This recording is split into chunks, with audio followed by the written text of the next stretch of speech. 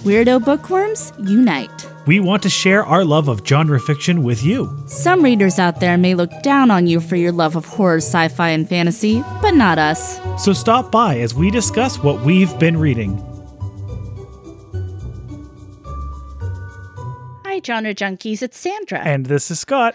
We're back with another book review, and I'm very proud to present the title this week because this is my birthday week. Happy birthday! Thank you, everyone.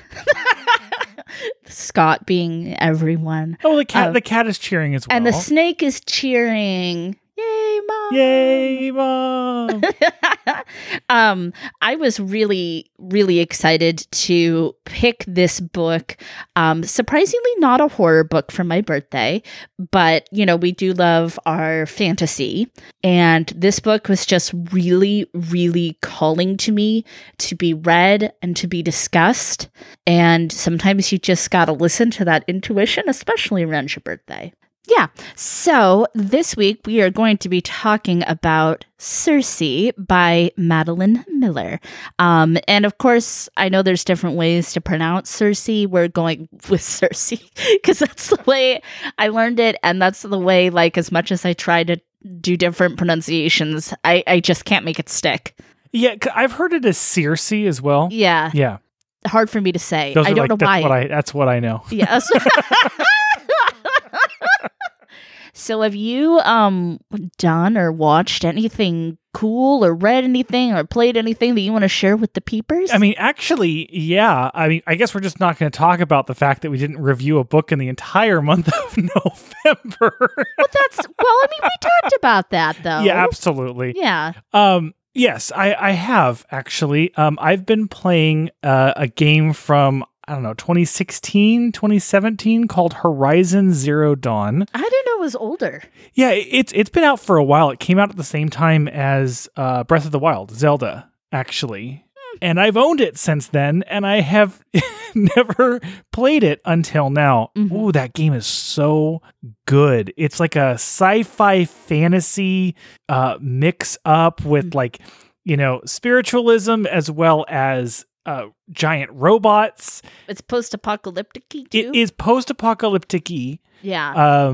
It's kind of post-apocalyptic, if that makes sense. There were so many apocalypses ago. Feels like 2020, but I'm ching. But the game is beautiful. The story is fantastic. Ashley Birch voice acting as the main character is outstanding. And even Sandra, overhearing, noticed another voice actor in there. Oh my God, it's my beloved Papa Legba from American Horror Story. And I'm like, I know him at 20 paces. It's Papa Legba? I thought it was Papa Legba. Oh, okay, that makes sense. I thought that it was Dr. Facilier. Yeah. It's hard to keep up with all of my occult boyfriends from fiction.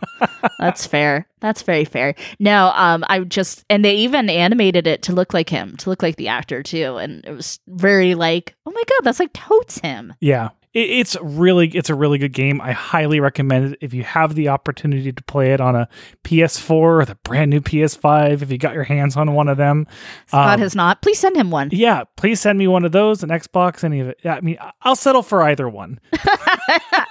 Well, let's see. I've been keeping busy watching stuff for the Cult Show and for Spooky Slumber Party a little bit. Trying to think if there's anything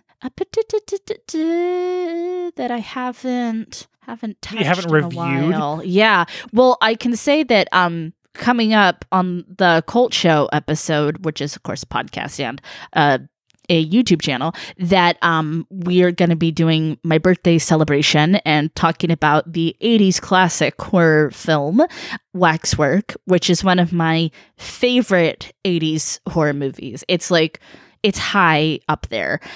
It's so funny. It's so silly. It's weird and quirky, and it kind of embraces that about itself, but it actually has some really cool gore and makeup. Yeah, so it's really fun to talk about that movie. I've loved since I was a young teen, and then it also has like some really overt raw erotic scenes as well. I couldn't believe that it's been 14 years, 15 years. Who knows? And I just saw this movie for the first time. You just showed it to me for the first time. I don't know why I didn't think about, there's so many movies that you still have to see. And I told Scott too, I'm like, I saw this like recently. I watched this like recently and didn't think to like invite him in on it. I don't know. Someone help me. Anyway, so very excited. I think that personally, birthdays are something to be celebrated. I love celebrating other people's birthdays with them too, because being alive is a gift and aging is a gift that not everybody gets. And unfortunately, in scary times like a pandemic, we're really reminded of that. So I think it's really important to celebrate those milestones, your trip around the sun. I really appreciate that optimism and positivity. Why do you think I like birthdays so much? You know what else is good about birthdays? Funfetti cake. Funfetti cake. I miss things that like are from like the early 90s, like our childhood birthdays, like funfetti cake, balloons. You remember balloons before we all realized how horrible balloons are for the planet? We can't have helium anymore. Well, and there is none. And I mean, just the balloon itself. I mean, things eat them. They end up wherever they end up. Like, there's so many things that it's like, oh man, that ignorance was bliss. I wish someone could make a permanent Mylar balloon, one with absolutely no leaks whatsoever, and you could just keep your helium balloon forever. Yes. And not have to feel guilty about it. And then you just get buried with it or burned with it in your life.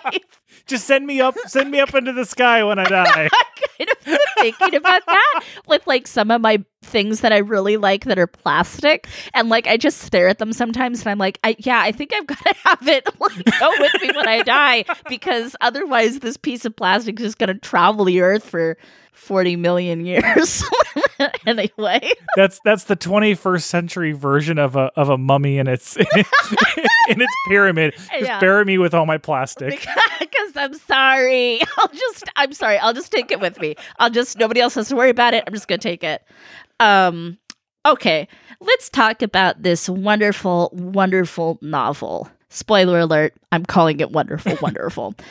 And that would be Circe by Madeline Miller. In the house of Helios, god of the sun and mightiest of the Titans, a daughter is born. But Circe is a strange child, not powerful like her father, nor viciously alluring like her mother. Turning to the world of mortals for companionship, she discovers that she does possess power, the power of witchcraft, which can transform rivals into monsters and menace the gods themselves. I'm going to leave it at that. I'm going to leave it at that, but we're going to talk a little bit more about the plot as we go.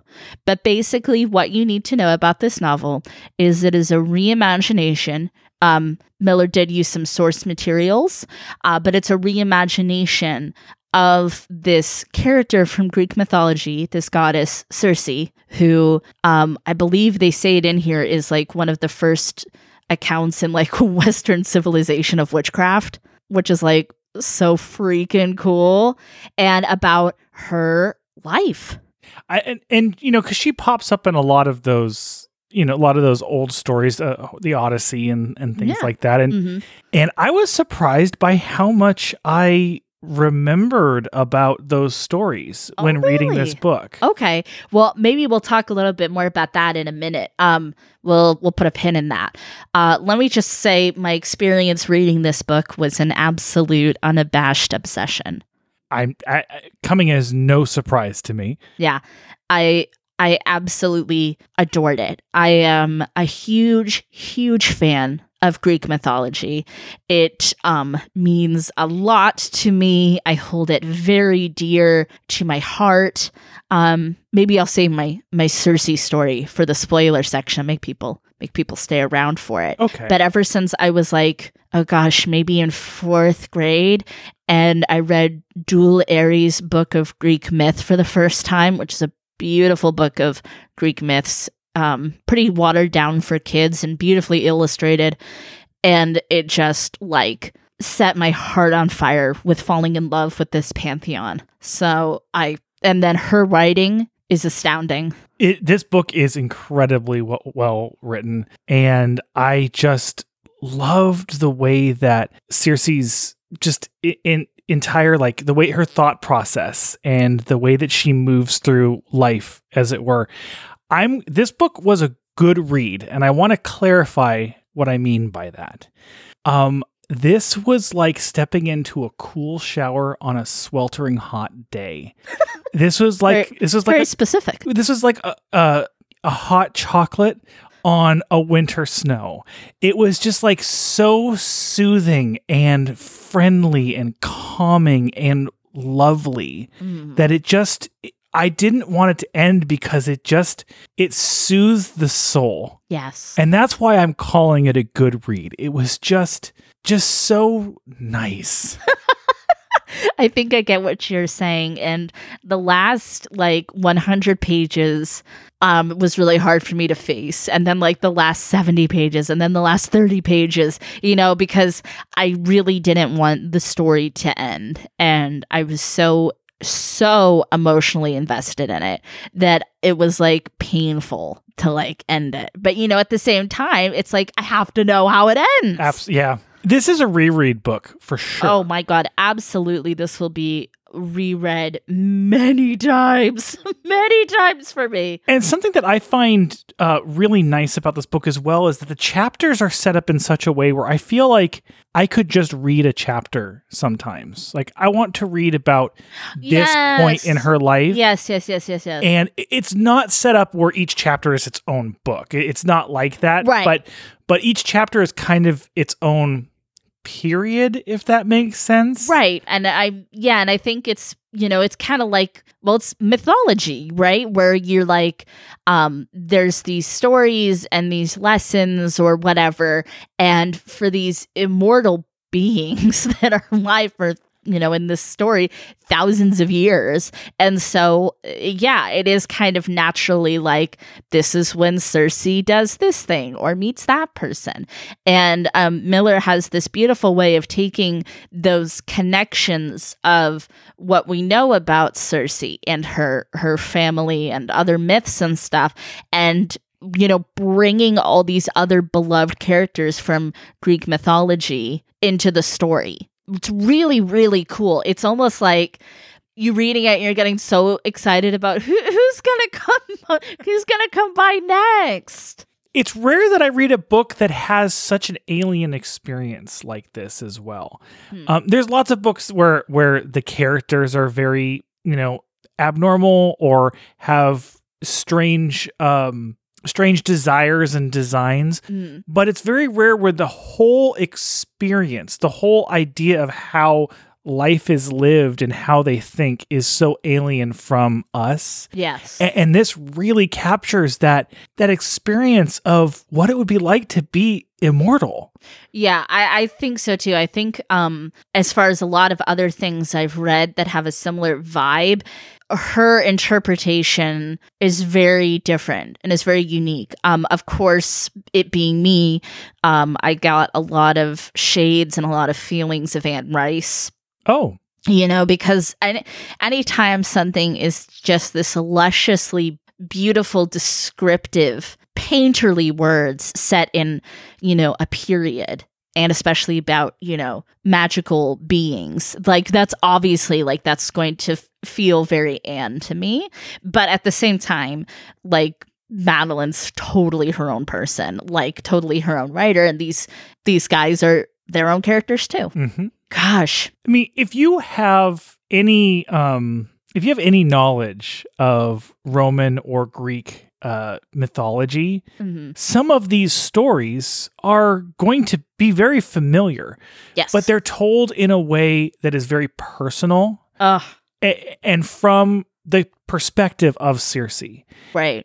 And it really brings a lot of these characters that about their adventures and about their conquests and their defeats in a totally different light. Yes. I totally see that, and I agree. Prometheus was especially poignant, and her meeting him happens early in the book when she's still like a kid, basically. They didn't explain exactly how gods age, but I think it takes like, my imagining is like it takes a couple thousand years before you even get like a year older. I don't know exactly. You know what I mean? It goes by in like a different, they measure it in a different passage of time than we do. So there's not really a way I think we can equate it. There isn't, and that kind of comes into some of the alienness of it. You know, in a lot of respects, it's kind of presented where you're never really a child, like you are, but then suddenly you're not. Right, and that's kind of true to different mythologies as well. But I liked all of the different interweavings of meeting these characters and seeing it through Cersei's gaze, because she's not like her family. She is not like the other gods and titans, but she's not like totally like a mortal either. She's very much kind of touching all these different worlds, and it's really, the novel is about her finding her place in the scheme of things. But I think seeing Prometheus through her eyes really set a tone for me with this book of like, oh, I see what we're doing here. All right. I think we are going to give our appeal score and then hop over to the spoiler section. So this novel is very popular. It was #1 New York Times bestseller. It is very beloved. This is 100% an absolute mass appeal. Without question. Yeah. No, it's not going to work for every single person who tries it on, but it is a mass appeal because it has such beautiful, poignant things to say about life. It has everything. It has adventure. It has romance. It has scary stuff a little. Yeah. Yeah. And at the end of the day, it's very philosophical. Which I think really... So Greek, hella Greek. Yeah. I think that appeals to a lot of people too. Yes. Is a philosophy that's presented in a story such as this. Cool. Well, I'm glad we agree on that. So we're going to dissect the novel a little bit more, and I will tell you all why I love Circe. Enjoying the show?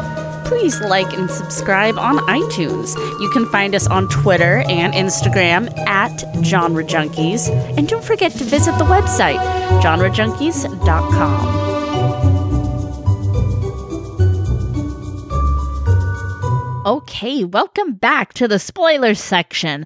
Birthday edition. So, Sandra, you said that you had a story for all of us about your experiences with Circe. I do, and this is a little corny, but bear with me. So, I mentioned how Greek mythology is something very near and dear to my heart. Greco-Roman culture, ancient Greek and Roman culture is huge to me, is something I love and hold very dearly on so many different levels. You may or may not know I have Vini Vidi Vici, which is of course Roman, Caesar Augustus, tattooed on my arm. I got it after I did my first half marathon. And no, I'm not saying I agree with everything the man did or all the policies of ancient Greece and Rome, but it's always been something that I have really strongly identified and felt called to. So most of us have a unit or two in high school and middle school where you learn about Greek mythology, because that stuff is very important to the world of literature and to storytelling, and then to philosophy and stuff as well. So I already went into my 8th grade unit knowing quite a lot because I was already so into it, for many years at that point. And we did this thing where everybody, like in the entire 8th grade practically, got assigned a character from Greek mythology. And it was not quite like a pageant, but like you were assigned that character and you had to research them and you had to tell like the story of them to the class. You all know Amanda, my sister, of course, is on the show a lot. Back when she's a few years older than me, a couple years older than me. And back when she did it, they actually did a pageant where they had like to dress up and they had to like be in character, almost like a Ren Fest. And like they had little booths and games and like your family and friends come. And I was really bummed that we didn't do it that way. But anyway, so when I was in 8th grade, that was a horrible time to be alive. For everyone. I mean, there's times in that middle school age that is just, it's most people you talk to, it's like, yeah, that was awful. That was f***ing awful. And I'm no exception. It was really bad. And I was really, really struggling. And I didn't even know how to say I was struggling. And I was very different than the other children. And in my English class, I had no friends. I had no friends, and I had friends, but none of them were in that class with me. And I was teased because I was different, weird little grungy goth kid, very bookish. And it was very, very hard for me. And my teacher assigned me Circe for my character to learn about. And she said that Circe is like this feminist icon. She's a very powerful, witchy woman who, kind of like owns a lot of like her power and her sensuality and, like her confidence and stuff. And I was like, and obviously she probably gave me that character for a reason. Mm-hmm. And so I was so excited to learn about her and I really fell in love with her. And earlier this year, I found a company called Common Era, and I'll post a picture on Instagram and tag them. And they make these beautiful, sustainable pieces of jewelry that depict different goddesses, especially from the Greco-Roman pantheon, and other cool jewelry like for femme identifying people. And they're made very ethically and responsibly. And there was a little quiz where it was like, oh, which one matches your personality, like for fun. And I didn't know much about the company. I was like, well, I love every Greek like goddess and person, so I'll just take it. And I got Circe. I didn't even know she was an option. And they are not cheap. These are really nice pieces of jewelry, but I had some money set aside and they take payments. FYI. And I told, this is not an advertisement. No, but it's you should not. Check them out. And I told Scott, I was like, I have to have this. I have to have this. And I wear it a lot. So Circe, came preloaded to me, this novel, as like, it would have to be really bad for me to not like it.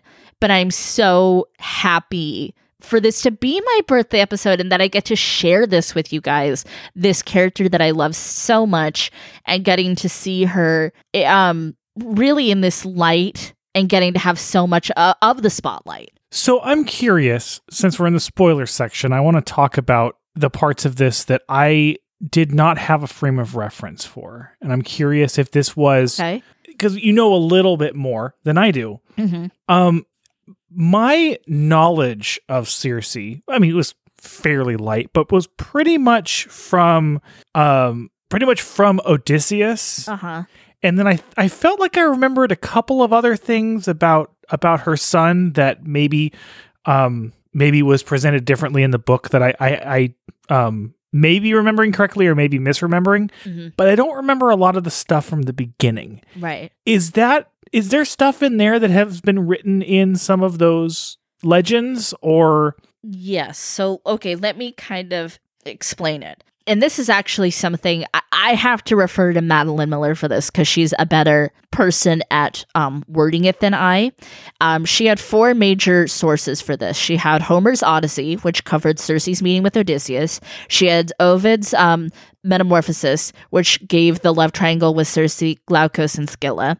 Apollonius of Rhodes' Argonautica, which provided the Jason and Medea episode, and the lost epic of Telegony, which we have only in summary. So she took kind of these pieces and wove a lot. And she took some things that Homer said about the dread goddess who speaks like a mortal, which is Circe.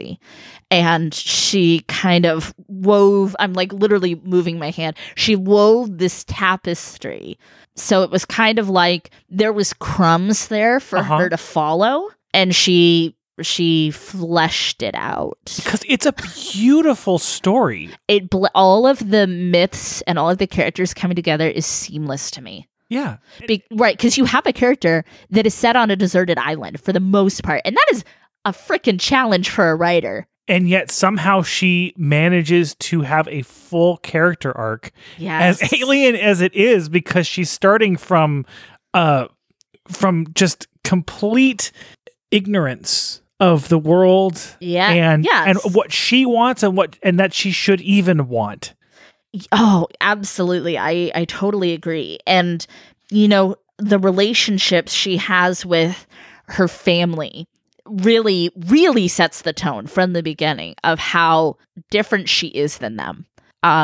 And like I said in the first part, this is really her struggle to find herself and to not be living for anyone but herself, and finding that, okay, she's not like the Olympians. She's not like the Titans. She's not like the mortals. And, you know, kind of finding all of the good things, the pros and cons about all of those races. There was some fun things, like I told you, I laughed out loud when I read when her siblings are kind of all scattering to the winds, and Persis says something to the degree of like, I hear they have these things called demons. I think I'd like to see one. And like, it just made me like, I don't know, just one of those trivial funny things that a god would say like that. I love, there's an omnist feel to this book too, which is omnist is, to put it really... That's a new word for me. You never heard the word omnist? No. That's when you believe in everything. Okay. That's when you just believe in everything. And I don't mean that in a bad way, and that's a simplified way of putting it. But it's like you can believe that multiple divinities and pantheons and things can exist at one time, which I think is really cool. A lot of my fellow witches and practitioners are omnists. Because there's actually even a point when they refer to one of her brothers, I believe, falling in love with an Ethiopian god, I think it was. Yeah, they talk about a little bit of that, like with and they talk about the gods in the north, and like, you know, kind of this. I mean, it's basically the Ouroboros, a snake devouring its tail, and they're kind of making a, like, you know, Norse kind of reference and stuff. But yeah, and then there's like these people over here that are working with demons and like Egyptians and all this stuff. And I love this idea. And later in the book too, when they travel, they're like basically going under these other pantheons who have no idea about her. And I love that so much, that like all of these pantheons are just existing simultaneously, and things are so unchangeable in their realm, you know, but it's like there's worlds going on around you, but they're all just kind of blind to it, you know. It's very centric. Well, especially with the gods who are so selfish. Like they're very self-centered. They care about their own little world and their own little existence, and care very little for anything else. And they manipulate you so, like the way they come, like, oh no, it's surprised how much the mortal will beg. Yeah. But you can absolutely understand where, if all of the other pantheons exist, why they don't even really care to even talk about them. No, because they're it's just like not important to them. They're moving their own little pawns across the board. Yeah. I have to say, I was completely delighted with the portrayal of Athena. Athena was great. Loved her so much. Hermes is a favorite god of mine, and you know, he's not painted in the best light in this, but that's okay. I mean, one of the points is that these infernal beings are neither good nor evil. They have a lot of selfishness, but they do their whims and they do what they want to do. But I really did enjoy the portrayal of Hermes a lot, because he was a lot of fun. And like I said, Prometheus was really huge to me, because I mean, I like the concept of a Promethean figure that gives knowledge to the people, you know, like a Luciferian sort of like vibe. Yeah. And that she gave him comfort and sustenance. It was her first act of defiance, even though she didn't recognize it as such. Yeah. She excused it in herself as being okay. Yeah. But it was her first act of defiance and her first moment of becoming her own person. Absolutely. I mean, there's her interaction with him shapes her entire experience. Right. It's a really, really beautiful passage that's revisited a little bit throughout the novel. This is such a beautiful, beautiful feminist text too. And so many ways. Dealing with sexual assault was so, I feel, powerfully and gracefully handled. I agree. As we discussed just a few weeks ago, that is a trigger for me. Yeah. I don't feel that it was triggering in this book. In a way, it was. So what I appreciated about it is something that happened, and she did do things because it happened. Yes. But it was not a point in her character progression. It didn't shape who she was. I think I see what you mean. And there's always something about taking a trauma and using it. Yes. Like a lot of people really identify these days with Medusa for some of the same reasons of, kind of like she had to, get done or be victimized by men. And I think that's, like Cersei had to learn that these mortals that she has a lot of, fascination and love for, they're not to be fully trusted. And you have to kind of keep your guard. And you have to know when to hold them. Know when to fold them. You know what I mean? So I told you I knew who your favorite character was in this book. Wait, yes. Can I make my prediction? I would like to hear your prediction. Daedalus. Oh, okay, you're right. I really wasn't sure who you were referring to at that point. 100% I Daedalus. wanted more Daedalus. There wasn't a lot of Daedalus in this book. Wait, what more? Daedalus. He was great. He was really great. I consider him to be Cersei's true love in this book. I agree. Regardless of what happened at the end, which, was beautiful and nice, and she lived her mortal life. Yep. But I feel like Daedalus was her one true love. I agree. And I think it was because they were two beings that really needed each other when they found each other and had a connection without any pretense. They were really kind of equals. Yes. Yeah. And he was presented so lovingly as this incredibly brilliant engineer, a hardworking person, a good person, but fallible. Yeah. And I was like, oh, this just has Scott just dripping off of it, I'm not even interested in making fabric, and I want that loom. I do want a loom, and I've wanted one for a while. I don't know where I'm going to put it, so I don't have one yet. But I want a loom, and this did not help. Speaking of the loom, yes, I want to talk about the things that she had on her island and in her house and her garden. This was my favorite, by far, depiction of a witch. Oh, yeah. Ever in a story. It's so real. It's very cottagecore in a way. Oh my God. This is so predates cottagecore, but yeah. But, I could picture her like garden on the side of her cabin. And, I wanted to be out there pulling weeds with her. Making pharmaca. I learned a lot of new words that I didn't realize were of Greek origin in this book. That's so cool. I mean, I know a lot of our language is of Greek origin, of course, yeah. But it's so interesting how much of our language is pretty much directly Greek. I think it's probably pharmacae too. Again, I'll never pretend to know how to pronounce. I know. Well, the pharmacae, like there's actually like 4 or 5 different yes ways to say it, whether it was plural or was what it was referring to. It's just really interesting. I agree. This is a great depiction of a witch, somebody working with nature and, kind of really like it's witchcraft is a craft. It is something that is worked at and practiced upon.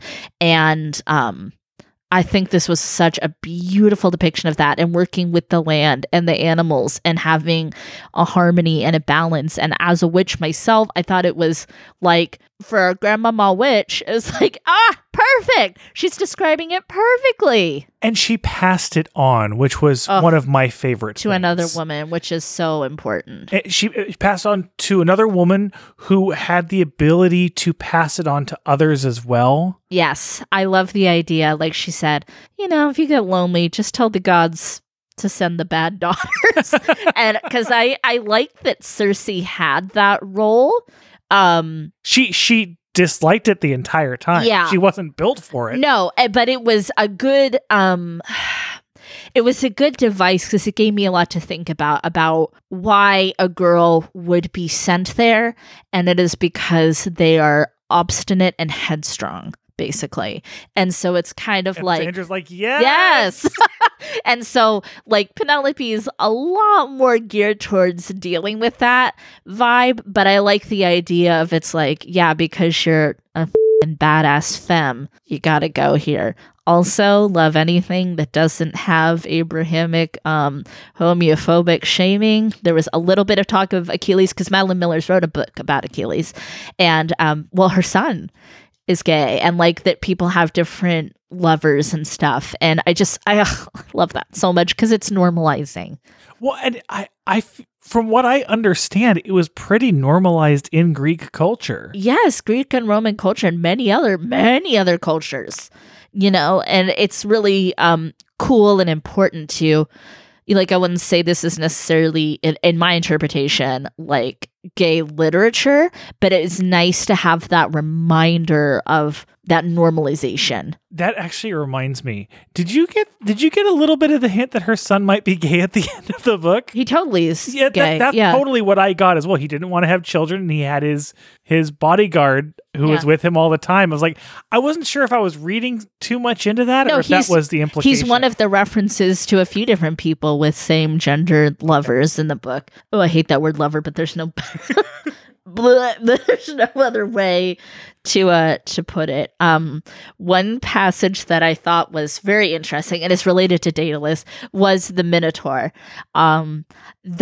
The Minotaur made me giggle a lot, because Scott's Taurus, and we talk about like he's the Minotaur sometimes.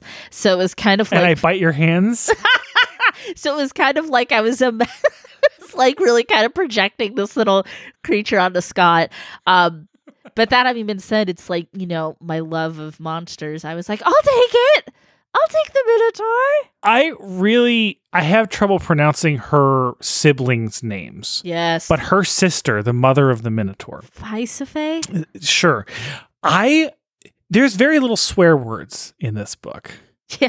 But I like how when she was talking to Circe, like that was the most like colloquial the conversation was. Like she was throwing the F-bomb, and it was just like she was in the throes of birthing a Minotaur. It's just it was like it was important. Yeah. The mortals in the book had much more of a haughty talk to them than the immortals did. Yeah. They were really just more like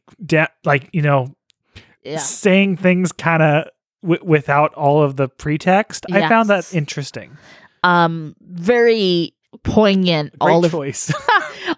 Very poignant, her relationships with her sibling. And of course, that's a big turning point in the way she views her sister. A lot to be said about family, about parents, about found family, about cutting out toxic people from your life. Of course, I was, I knew where it was going with Glaukos, but I was like, this guy, after all she did for you!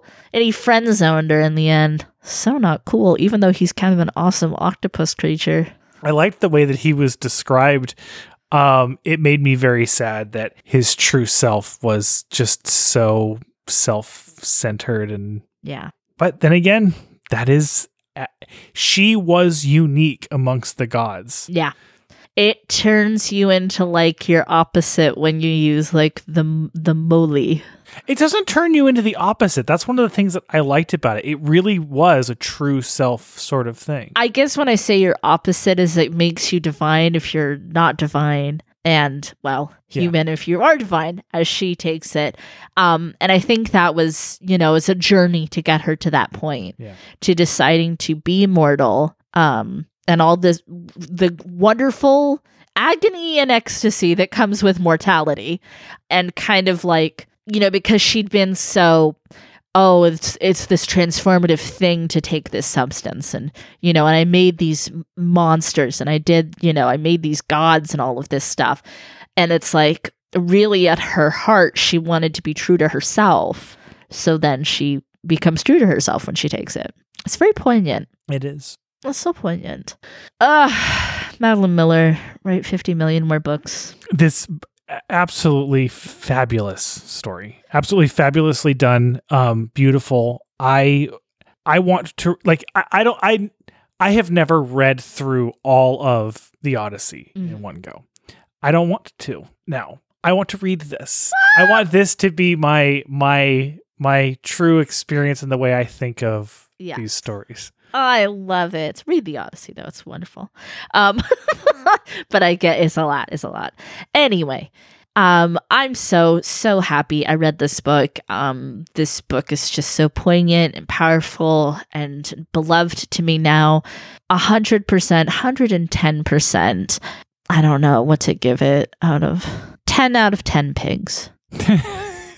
I wouldn't change a thing about it. I found it incredibly poignant, and every time I reread it, I know I'm going to take more and more away from it and have more and more to think about. I am also giving it 10 out of 10 pigs. Phil the Sty.